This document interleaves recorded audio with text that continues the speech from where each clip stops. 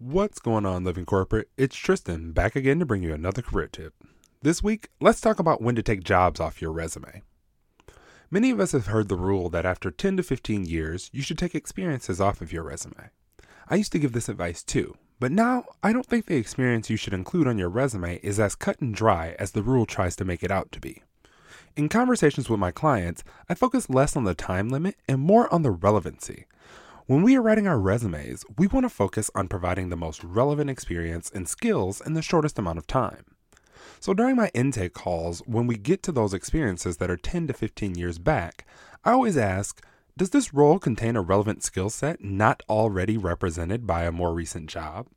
If the answer is no, then we discuss either completely removing it from the resume or putting it in an additional experience section with only the job title, company name, and dates if we still want to showcase the background or career trajectory. But if the answer is yes, then we have a conversation on what skill sets that role showcases that differ from recent experiences, and we keep only that portion and ditch the rest. Now, some people, resume writers and career coaches included, don't necessarily like this advice. They may believe that this begins to create gaps in the resume, and to that, I would say that completely removing anything 10 to 15 years back already creates a large gap between college and the first employment experience listed. They'll also say that if the skill set is 10 to 15 years back, that it is probably outdated, to which I would say, if that's the only place that represents the skill set, then why risk the chance of not getting the job because you omitted it?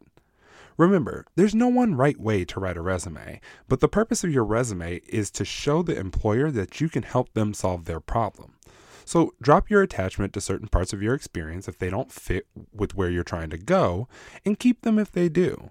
Simply focus on how you can make yourself relevant. This tip was brought to you by Tristan of Layfield Resume Consulting. Check us out on Instagram, Twitter, and Facebook at Layfield Resume, or connect with me, Tristan Layfield, on LinkedIn.